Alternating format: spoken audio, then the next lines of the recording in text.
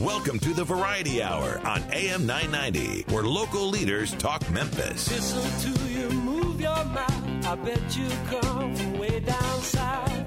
Now don't tell me, let me guess. You from the town that I love best. Talk Memphis, I wish you would. Talk Memphis, you sound so good. Talk Memphis, high on the bluff. I swear I can't get enough. Listening to you talk that stuff. Talk Memphis, oh yeah. Talk Memphis. Welcome to Talk Money on AM 990. Now, here are your hosts, Jim Shoemaker and Keith Quinn. And good morning. I'm Jim Shoemaker, along with Mac Jenkins. Keith Quinn is out on vacation today, so standing in for Keith is Mac. And welcome, Mac. How you doing, sir? I'm doing well, Jim. Good morning. Well, you know, we have one of those programs today that I think is interesting because it's going to deal with something that everybody deals with. Either is I like to title it kind of as a sandwich situation, but the reality is we have that role reversal. Absolutely. And I think that's the title of today's program, Role Reversal, Taking Care of Your Parents. I know I've been in that situation. We have a guest with us today, Mac Bailey, who is an I guess I can't say elder lawyer. You know, I know just he hears elder that. law, I think he would prefer. He hears that a lot, I'm sure. But he specializes in elder law, and we also have Mac is going to talk about through that, and then when we get to this end of the side of the program, Bill Reginald is going to walk us through with kind of some things personally. But the reality is it's something that everybody has to deal with, and I think it's a tough deal. I know with my mom, with my dad, it wasn't a problem, but my mom was 92, and just trying to work through some of the issues there. And I know my mom I can remember when we got into that situation, she kept saying to me, you know, I can't believe you're doing this. I can't believe you're doing this. And I said, hey, Mom, somebody's got to do it. So you just take care of the things you have to take care of. Absolutely. And I'm not quite there with my parents yet. They're still vibrant and independent, but that is something that everybody has to consider out there on the horizon. And you may still have children that you're taking care of, so you may have children and parents in this role reversal. Exactly. So that's going to be a great program. That's, of course, starting right after we take a break here in a few minutes. But, Mac, I was looking in preparation for today's program. You know, this bull market that we're running here, next year is in 2015 will be the third year that Barack Obama is his second 4-year term. So third year of his second 4-year term. Now, you know, there's been a lot of presidents that have gone through and served 2 4-year terms. So there's some data about the second of the second term, third year. Share with us what the data looks like. Yeah, it was that article was really interesting. Again, 2015 will be Barack Obama's third year of his second term.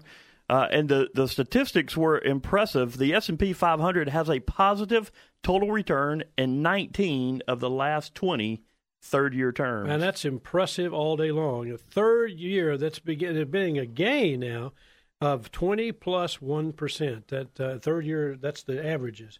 So that's pretty impressive. Now, again, we always say this. Past performance is not an indicator of future performance, but it is a good indicator, something to look at. Well, it's something that 19 of 20 is pretty impressive when you think about that. And this S&P 500 bull market, although it's taken the S&P 49 months to bounce back, which is everybody looked at that and said, okay, finally to achieve a new closing high during this current ongoing bull that actually started March the 1st of 2009. The length of time is double the 24-month average bounce back following the barrel bears. But here's the key. That's since 1946. The key is, though, the current stock bull market has lasted how many months? 66, Jim. 66 months. Absolutely, which is longer than the 58-month average of all the S&P bulls that have occurred since 1946. And again, we have to say past performance is what? Not indicative of future performance. But we are still running with the bulls. We are running with the bulls. And, it's I think there's a lot of reasons for that. Keith will be back next week. We'll dive into some of those numbers, and we have a great program set up for you for next week. But this week, we're going to take a break, and when we come back, we have Mac Bailey, who is the senior partner of the Bailey Law Firm, specializing in estate planning, asset protection, charitable gifts, business succession, elder law, and probate. Lots of information. We'll also have Bill Reginald with us, certified financial planner. We're going to deal with role reversal. taking care of your parents. We'll be right back right after this.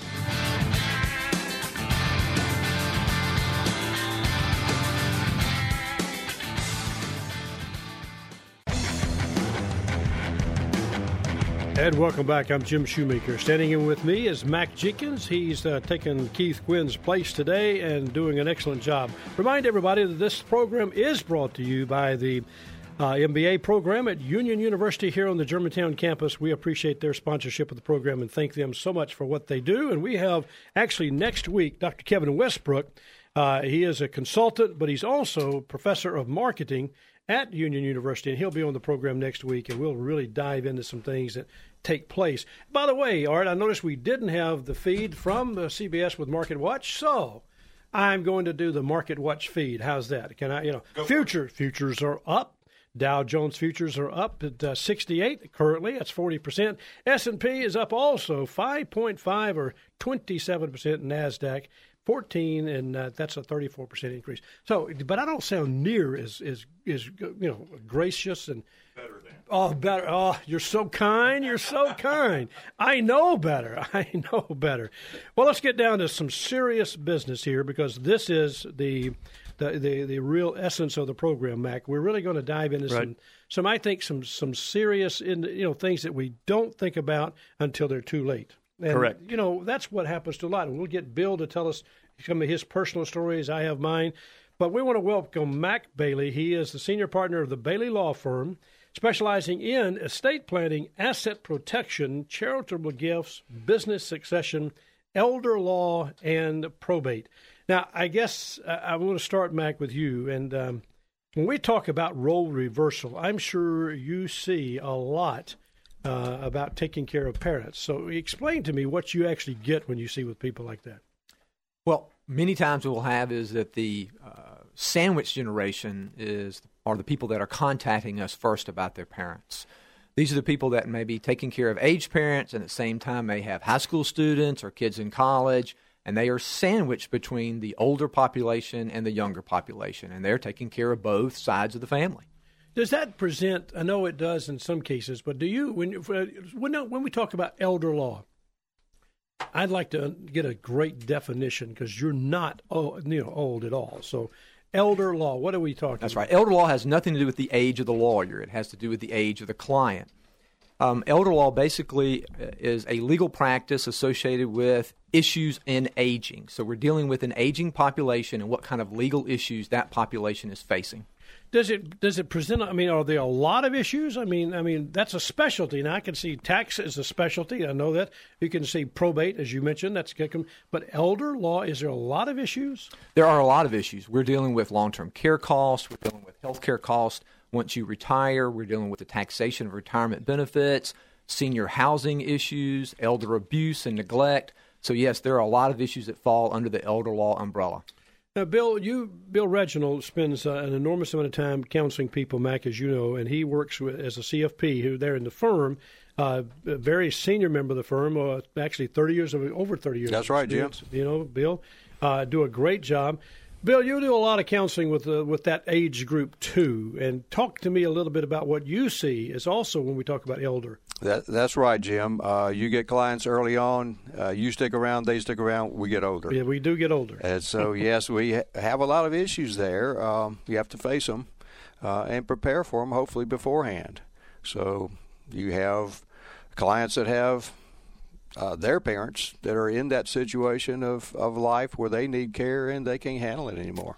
And that we talk about that, and long-term care becomes probably the biggest issue. And, Mac, I know we had talked earlier about 5 ways to pay for long-term care, and I think our listening audience would really benefit from you walking them through 5 ways to pay for long-term care. That's great. There's 5 ways. The first is private pay, and, of course, that's writing a check, and that works as long as you have funds in the bank to do so.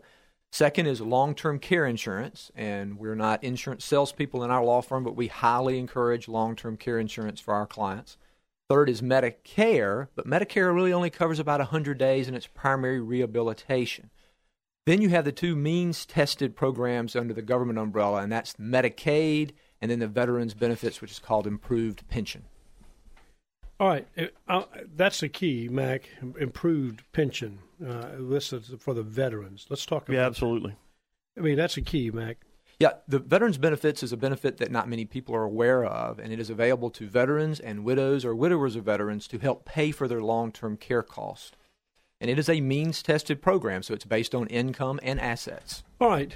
Help me figure out, if I've got a couple and I'm sitting there and they're in their 70s, let's say, he's a veteran, walk me through the process. Tell me exactly what to do to help them get that benefit.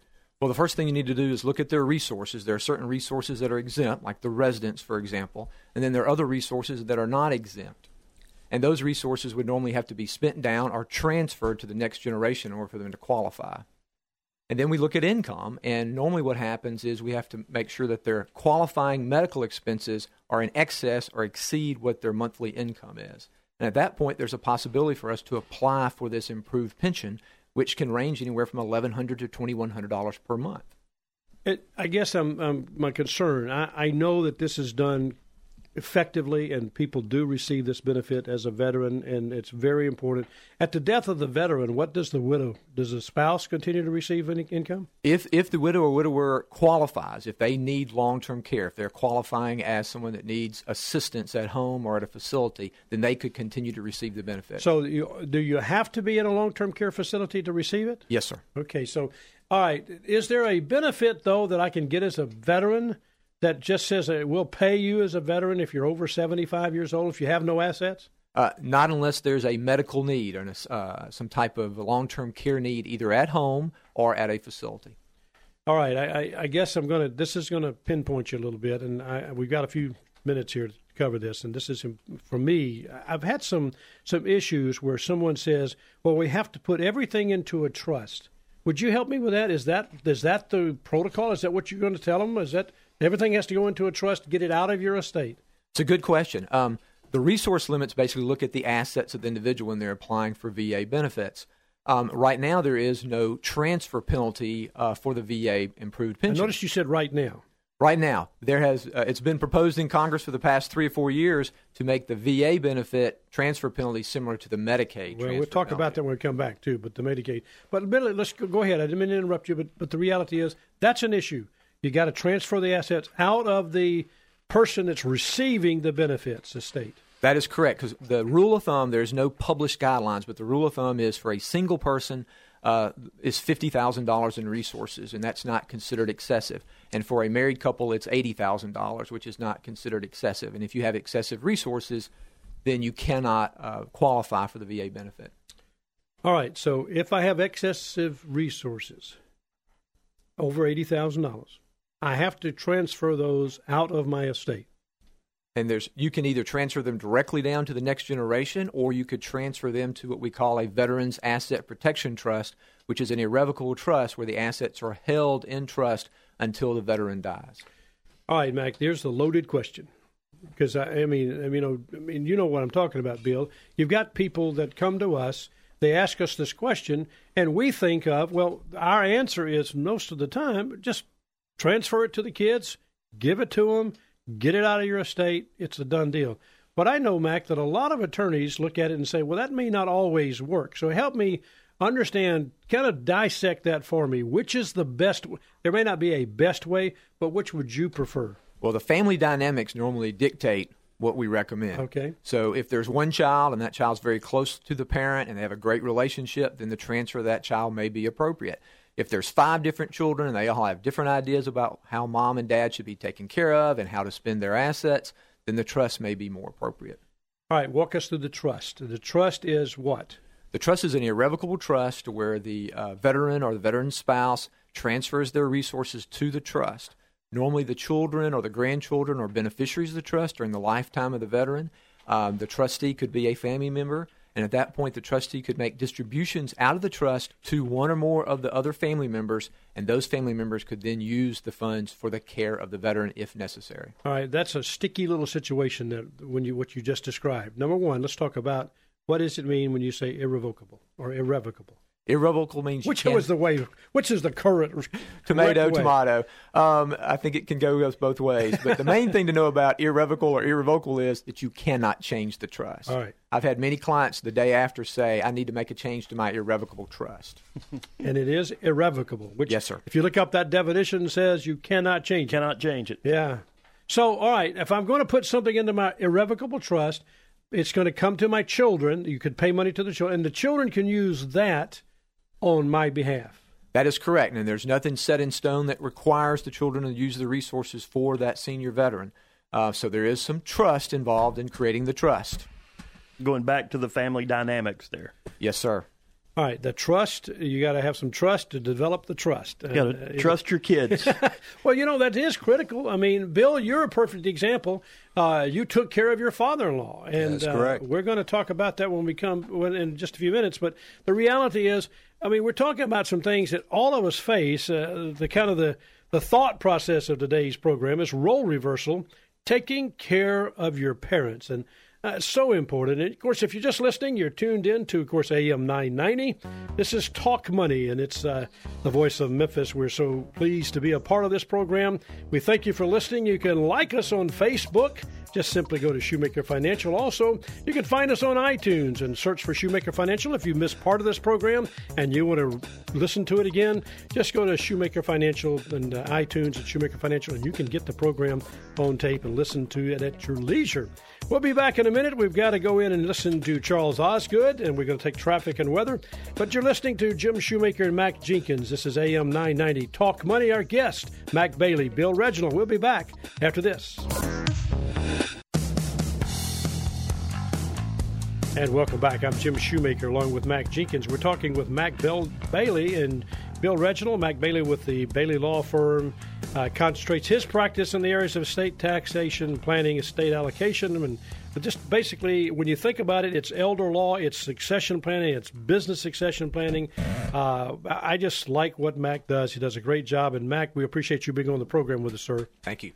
And but let me go to Bill Reginald. Bill Reginald, certified financial planner with the firm. And Bill, I know your story, and I think your story is so critical because what we're talking about is dealing with that elder parent. And of course, the title of today's program is Role Reversal: Taking Care of Your Parents.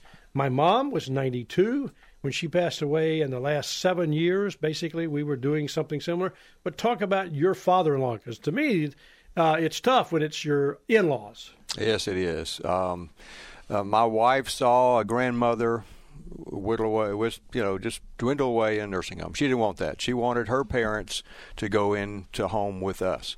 Her mom died of cancer, so she didn't make it. And that left her dad. And he eventually broke a hip and had to go into rehab, into temporary care for a while. And once he graduated from that, he gets out, walks out of the car after we get back, and falls and breaks the other hip. Yeah. Well, after that, he goes into the nursing home because he couldn't walk anymore. Mm-hmm. And my wife says, Bill, we need to get him in the house. You okay? By all means, I want to make that happen. Mm-hmm. If you want it, we're going to do that. So we had to buy a bigger house. Basically, we bought like a home that's a nursing home kind of thing, big enough to have care for him. So we brought him in. He lasted about 15 months, but we made sure we hired some people to come in because it's very tough on a family. So we had skilled care people. He could afford that. He had a nursing home with Bankers policy with Bankers Life. That helped cover it, but he had enough assets to pay for them. My daughter would get a baby monitor which was at night. A nurse. She's a nurse. She's a nurse. So she had a little baby monitor. She would sleep in the house with her family. If he's called out, she would be right there. So we had round-the-clock help. Yeah, Bill, one of the questions I get a lot is when to plan for long-term care. Most people think if that as you get older, you're in retirement, 60, 65, then you need to start preparing for long-term care. True. What are your thoughts there? Well, before the house starts burning, you get fire insurance. So before you need long-term care, you got to be able to qualify for it young enough, healthy enough that they'll issue a policy to you. Do some planning before that time comes. If you talk about doing some planning, Mac, I want to ask you, what is, if you think about long-term planning, this idea, how do you help someone know to do the right thing without being led down some path that is benefiting maybe the investor or the advisor or the lawyer or whatever. I mean, I know that goes on. I mean, I've just seen one here recently that came to us, and no question in my mind, in my opinion, it was all about the people doing the trust and people doing the products and stuff like that. And I get very frustrated with that because it's hard to couch that, because they do come around and they do a very, very good job on a group of people that really don't know all the ins and outs. And so they're very, I think, vulnerable at that particular time when you're doing the planning. I think it's key that that clients understand that long-term care planning is not a cookie-cutter practice. And what we see out there in the market many times is that a particular individual or professional knows about one of the available methods of paying for long-term care, and that's the only method that they focus on and the only method that they recommend to the client. So it's very key, I think, to do long-term care planning and look at all of the options, all of the alternatives, instead of focusing just on one, such as the VA benefit. All right, so in walks this person that says, we can guarantee you that you will get veterans benefits.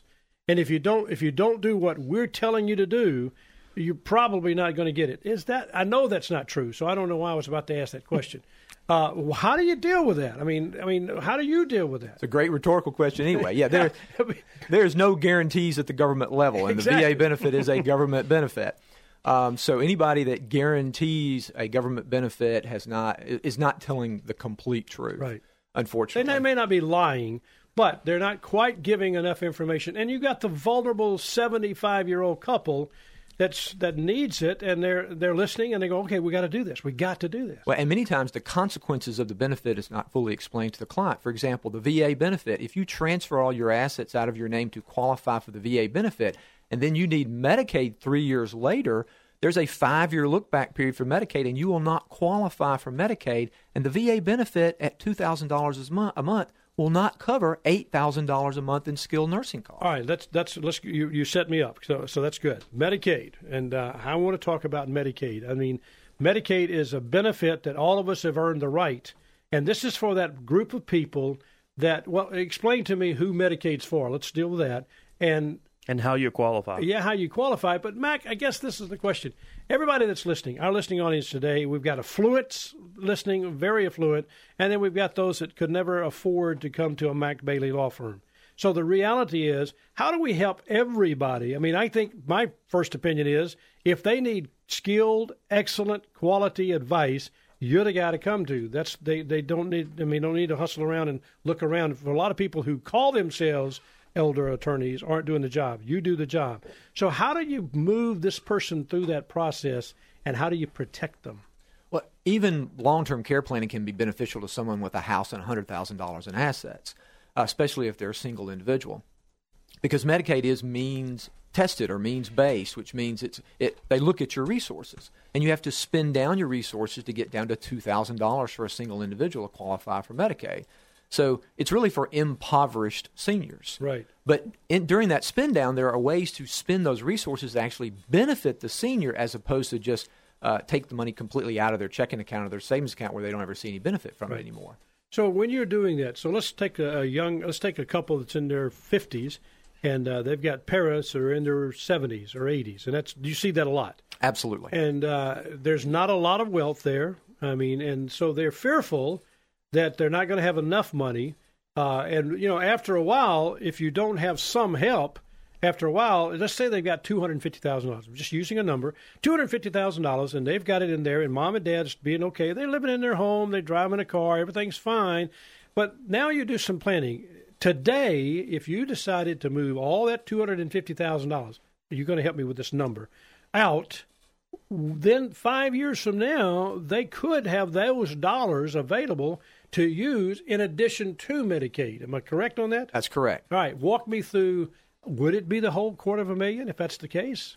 No. If you're a married couple, the at-home spouse or the community spouse, the person at home, can actually retain a significant amount of assets in their name and still allow the spouse, that's the institutionalized spouse or the nursing home spouse, to qualify for Medicaid. And what we see in our practice a lot is that people will be told, well, you have to spend down to $2,000. That's true for single individuals, right. But for married couples, it's really more around $120,000 to $130,000. And so at the end of the day, they've spent down to $2,000, then they go apply for Medicaid, and the at-home spouse has no resources to maintain their standard of living. And boy, that is exactly what happens a lot. So now, where's the house in this? If I'm the spouse and I'm going to be hospitalized, nursing home, my wife can she stay in the house, or what happens there? Absolutely. The house is an exempt resource up to $543,000, which is a national number. And so that number here in Memphis will cover most residences here. Absolutely. So that's extremely important, Mac, when you think about it. People need to know this stuff. And Absolutely. Here's the problem. They don't, and they end up we're going to talk about the cookie cutter. And, Mac, I'm going to put you on the spot. I like doing that on radio. It's live radio. I can do that. All right, cookie cutter, and with as much grace as possible and mercy, walk me through the issues with the cookie cutter approach, and you know exactly what I'm talking about. Well, the issues with the cookie cutter approach is that they don't provide all of the consequences to the actions to the client. They focus on the here and now. They make a promise that wouldn't it be great for you to have another $1,000 or $2,000 a month in this VA benefit? Of course, everybody's going to say yes to the answer to that question.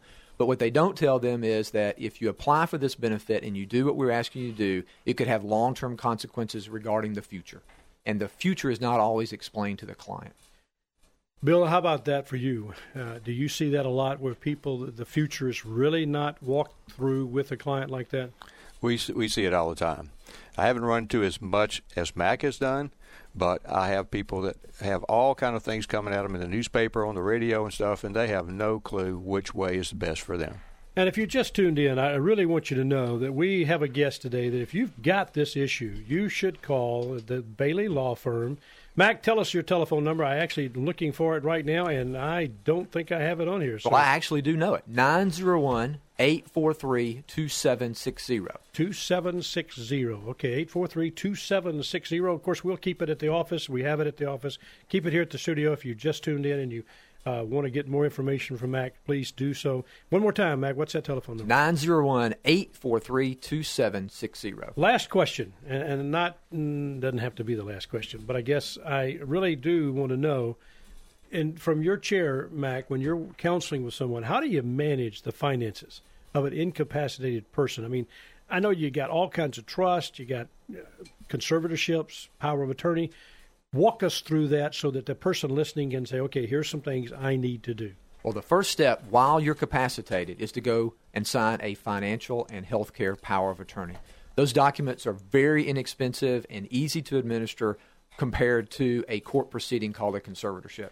All right, when you say the signing of these documents, now, I know everybody listening thought, okay, I need to tell my 75-year-old mom or my 75-year-old dad, but I know that this is for everybody listening right now, that they need those two documents. So talk about them one more time. Anybody over age 18 needs a financial power of attorney and a health care power of attorney. And I joke around that anybody 25 probably has a greater chance of becoming incapacitated in the next 5 years than actually dying. Absolutely. And so those documents, if they're not in place, there's no one that can step into your shoes and handle your finances and make health care decisions for you without those documents. So many people think that my wedding band or my marriage license gives my spouse, my lovely wife of 42 years, all the control she needs. And that's not the case. It's not true. We on our regular basis, we tell people that birth certificates and marriage certificates are not financial and health care powers of attorney. And it's scary that people think that. Oh, my wife could take care of that, and you can't. And you can be overseas. You can have all kinds of issues. I had a client years ago that her husband had a heart attack overseas. He was on a mission trip. She was here. She thought no problem. And fortunately, we had a copy. She didn't know where the copy was, and we had a copy of the power of attorney. And that he had done she did not know that he had that. So it's things like that. If you just tuned in, our guest today, Mac Bailey, the Bailey Law Firm. He concentrates on his practice in the areas of estate taxation and planning. And, of course, we've been talking about elder law. And Bill Reginald is with us, certified financial planner. My guy that's sitting over here on the right seat, we're going to dive into a subject in a few minutes.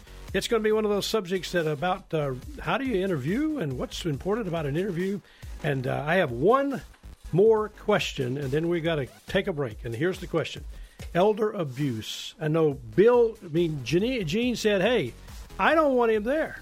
And so we're going to come back, and I want to dive into elder abuse, and then I'll let you guys go. We so much appreciate you being here, though. Let's take a break. We'll be back right after this.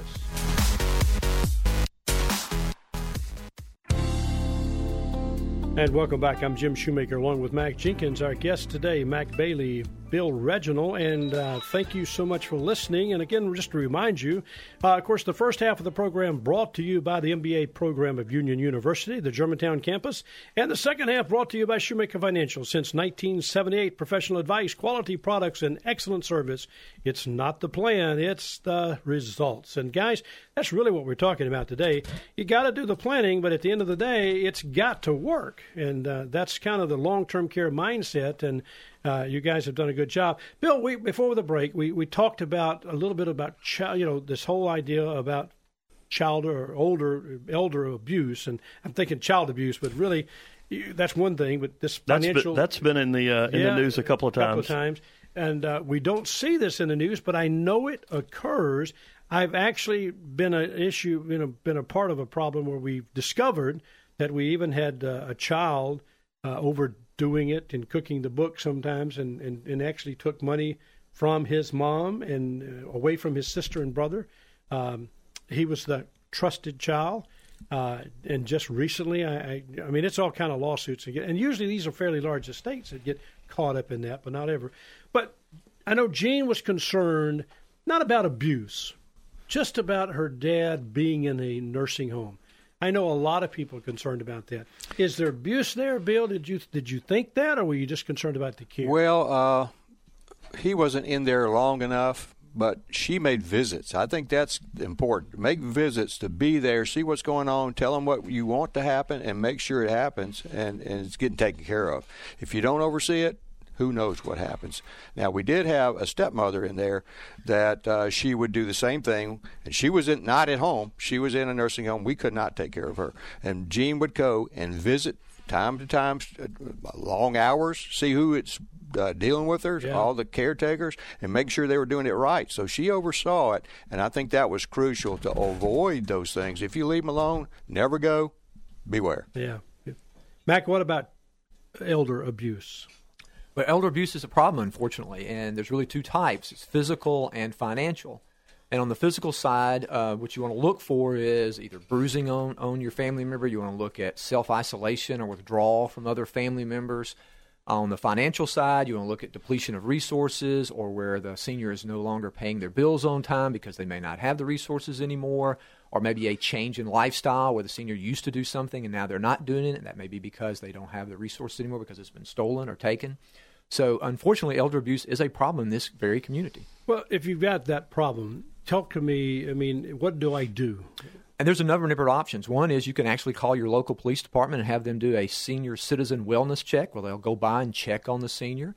You can also call Adult Protective Services where they'll go out and do a home visit. Obviously, you can engage a lawyer to investigate the potential abuse and then maybe file for an adult guardianship or conservatorship over that person to get control over their finances or take them out of the abusive situation. Do you find that's usually a problem, more financial abuse, or are you seeing physical abuse? Well, in our office, we see mostly financial abuse because at that point, normally the police department or Adult Protective Services will take care of the physical abuse. But the financial abuse comes to our law firm based on the fact that we're trying to recoup assets on behalf of the senior from the person who took the resources. Yeah, I can see that. I can tell you personally that I remember my mom, and she was in a nursing home. I mean, there was no way we could take care of her, my sister or myself. And so because of some of the things that were going on in her life at the time. And I can remember going in to visit her, and Bill, we did exactly what you're talking about, frequent visits. A lot of times I did almost every weekend for about 18 months. To Jackson, Mississippi to do that. I can remember I saw 2 bruises on her, basically forearms, and it looked like somebody maybe had taken their hands and shaken her, maybe, okay? Well, I remember going to the administrator and calling them out about this, and I tell you, we got into a hearing about it. And again, I wasn't accusing anybody. I just wanted to make sure. Well, in reality, 90% of the time they were trying to set her up, hold her up. She bruised extremely easy. I trusted these people. They had a great, and I guarantee you that's the important thing, is always know that you've got somebody you can trust and you said trust. A trust in order to trust, and that's a good thing. I think one of the big things too, Jim, is that both Bill and Mac have said is to be involved. Yeah. Just because mom or dad or grandmother or grandfather happens to be in a facility, whether it be nursing home or assisted living, you need to stay involved. Go see them. Make sure you're getting accomplished what needs to be accomplished. Last takeaway, Bill. There was one thing we mentioned about the cost. Be aware of the cost that you're being charged, nursing home facility, whatever. Go down the list. We found myriads of mistakes that would cost us lots of money. So pay attention to that. Do a detailed audit. Make sure you know what they're charging for, and hold them accountable. Absolutely. Last take, Mac. Well, I think that there's a direct correlation between the number of times you go visit your parent at a facility and the level of care they're going to get. It's just human nature. So the more you're involved, the more you're asking questions of the social worker, of the dietitian, of the executive director, of the activities director, the more likely that your parent is going to get a higher level of care. Well, you've been listening to Mac Bailey, the senior partner of the Bailey Law Firm. They concentrate on the areas of estate planning and estate taxation, asset protection planning, charitable gift planning, business succession, and elder law. And we've really kind of concentrated somewhat on elder law, talked about VA benefits, talked about Medicaid, the whole idea around the 5-year wait period. You got to wait for 5 years. 5 ways to pay for long-term care. And so, great program. Remind you that if you would like to listen to this program again, all you have to do is find us on iTunes and search for Shoemaker Financial, and you can listen to this program again. Like us on Facebook, and that's we would like everybody to know that. Mac, we've got a couple of things that we need to do, but I want to make sure a couple of housekeeping things. Mac, thank you so much for being with us today. Thank you. Thanks, Mac. Bill, thank you so much, sir. Thank you as well. These guys did a great job. Very good. Very good. Very knowledgeable. And, it is a subject that so many people need to listen to. Absolutely. And like Mac said, it applies to everybody. It's not for the wealthy. It's for everybody. Everybody needs to take part in I like long-term the fact that care the planning. house doesn't have to be given away or put in a trust. I mean, it stays with the surviving or the spouse that's living there. She doesn't all of a sudden, or he doesn't feel like, hey, they're taking my house away from me. And so many times I hear, hey, the house is going to get attached. It's going away. I think people need to understand they need to seek a lot of advice, good quality advice, and we've had 2 guys on the program today that know that. So we've got a financial and estate planning strategies for medical professionals coming up in the office. 2 guys are going to do that, Nathan Green and Nathan Powell and Jason Harrington. Nathan Powell and Jason Harrington. Okay, good. And that's October the 2nd. It's from 6 to 7. If you're listening and you're interested, you can call the office at 757-5757. Ask for Miss Judy, and you can RSVP. That's all you have to do. Mac, one of the biggest things that I think so many people forget and think about with this, what we're talking about. When we come back, I want to dive into the interviewing process.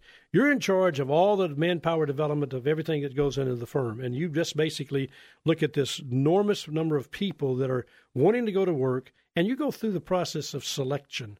And I want you to tell us a lot about that selection process, what they're looking for. You've got a wealth of knowledge.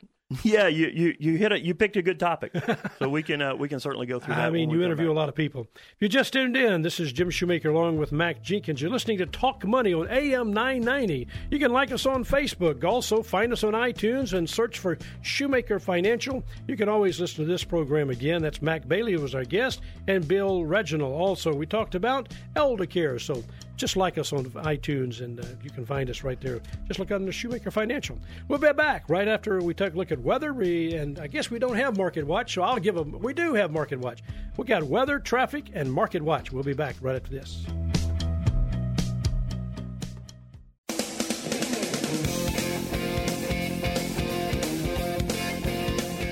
Well, welcome back. I'm Jim Shoemaker along with Mac Jenkins, one of my managing partner, my partner in the firm of Shoemaker Financial.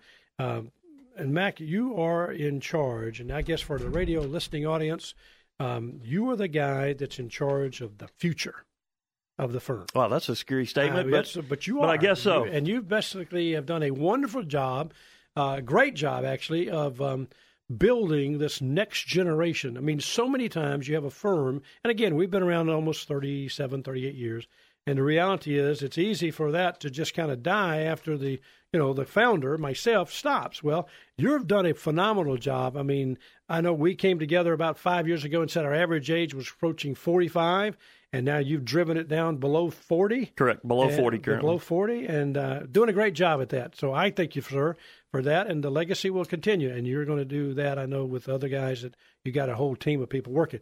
Here's my question for you. As many people ask, how do I interview? And especially for a financial planning firm, but how do I interview, period? What are the things, because you interview a lot of people, and you have some people, selection people in the office, what are they looking for? What stands out? Yeah, I think there are a couple of things. First of all, I would encourage anybody that's interviewing, if you really want the job or the career, this doesn't need to be your first one. Yeah. Because your first interview is not going to go good. The first time we do anything is not good. So you need to have some practice. You need to go through some mock interviews. So I would encourage everybody to get some practice. Don't go in blind. Number two, I think you need to be dressed professionally. All right. You need to be the best dressed person in the room. The person interviewing you already has the job. All right. They're not interviewing. Right. The spotlight is on you. So you need to look professional. Dress professional, especially in the financial services business. We dress professional, we act professional. Right. So when you say dress professional, all right, I can remember when I started, I had one suit. No, I actually didn't have a sport coat. I had one sport coat. Then you need to have it on. I have it on and dress. Well, and I shine my shoes. I made sure. I mean, I've seen guys come to some interviews, and I just looked at it and said, maybe this is the first time they've ever put on a suit.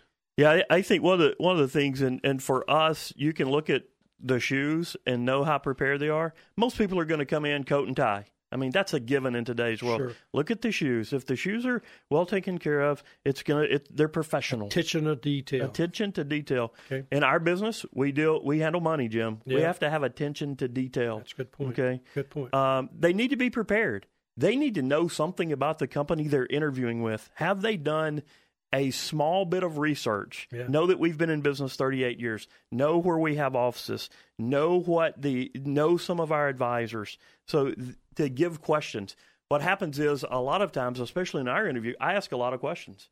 Okay, they need to be asking questions as well. For someone who comes in and of course I get them on the back end of the interview process. Right. They've already gotten through three layers so of interviews. Somehow they've gotten that far. So Absolutely. This has to be a quality person that you're correct. talking to. And my first question is, do you have any questions for me? That is done very purposely to see if they've prepared for this interview. And for people that say, I don't have any questions, are they really interested? Are they really engaged? And what it comes down to for us, Jim, is I'm looking for someone who is passionate about not only our industry but our company. All right. And if you have no questions, you're in front of the managing partner. Not that means anything, but that's the last interview. Okay, that's the last interview you're going to have one way or the other. If you have no questions, how interested are you? Boy, that should be obvious, but it probably is not. Do you find that there's a certain mindset for this millennium group about their interviewing and how they interview? Is that the ones that are seeking for a job? Now, you got a career changer. He's probably more prepared, correct? Correct. I think that one of the things that we find from the younger generation on the interviewing, they are certainly professional. They know they need to do that. The one thing we find typically that they are lacking is that research, and they're wanting someone to chase them. All right, they're wanting to interview you as much as you're interviewing them. And even though I do think it's a mutual selection process, again, correct. Going back to we've been in business 38 years, with or without any single candidate, we will be in business next year. All right, so it is a mutual selection process. But the younger generation, not entitlement. I won't go that far, even though we've interviewed some of those. Right. But I will say they are much more interested in being chased than being the chaser. And our business is a business of pursuit. You come in pursuing. You are pursuing clients. My phone does not ring time after time after time, hour after hour after hour, with people wanting to invest money with me. It is about pursuit. So they need to start that early in the process. Well, you said be prepared, understand the system, be passionate. I like that, and pursue. I mean, want the job, want the career. The person interviewing you needs to walk away with the thought process of this person really wants it. Well, if you just tuned in, I've been talking with Mac Jenkins. He's been in for Keith Quinn today, who's on vacation. Great job today, Guy. I appreciate it. We had great guests. And next week, we've got Dr. Kevin Westbrook will be with us, and he's from, of course, Union University, and that's a sponsor of ours. We appreciate them. Mac Bailey, the Bailey Law Firm, Bill Reginald, Shoemaker Financial. Mac Jenkins, of course, the senior partner. Our producer and focus person that's done all the things for us today is, of course, Art Frederick. We appreciate it. Thank you so much. Have a great day. We're here every Friday helping you make the most of your money.